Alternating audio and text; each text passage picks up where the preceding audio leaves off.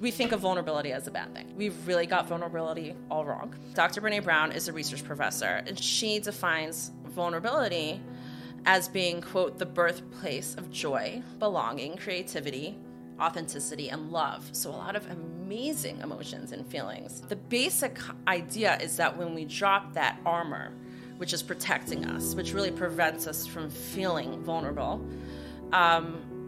we are preventing us from feeling real, true joy and authenticity.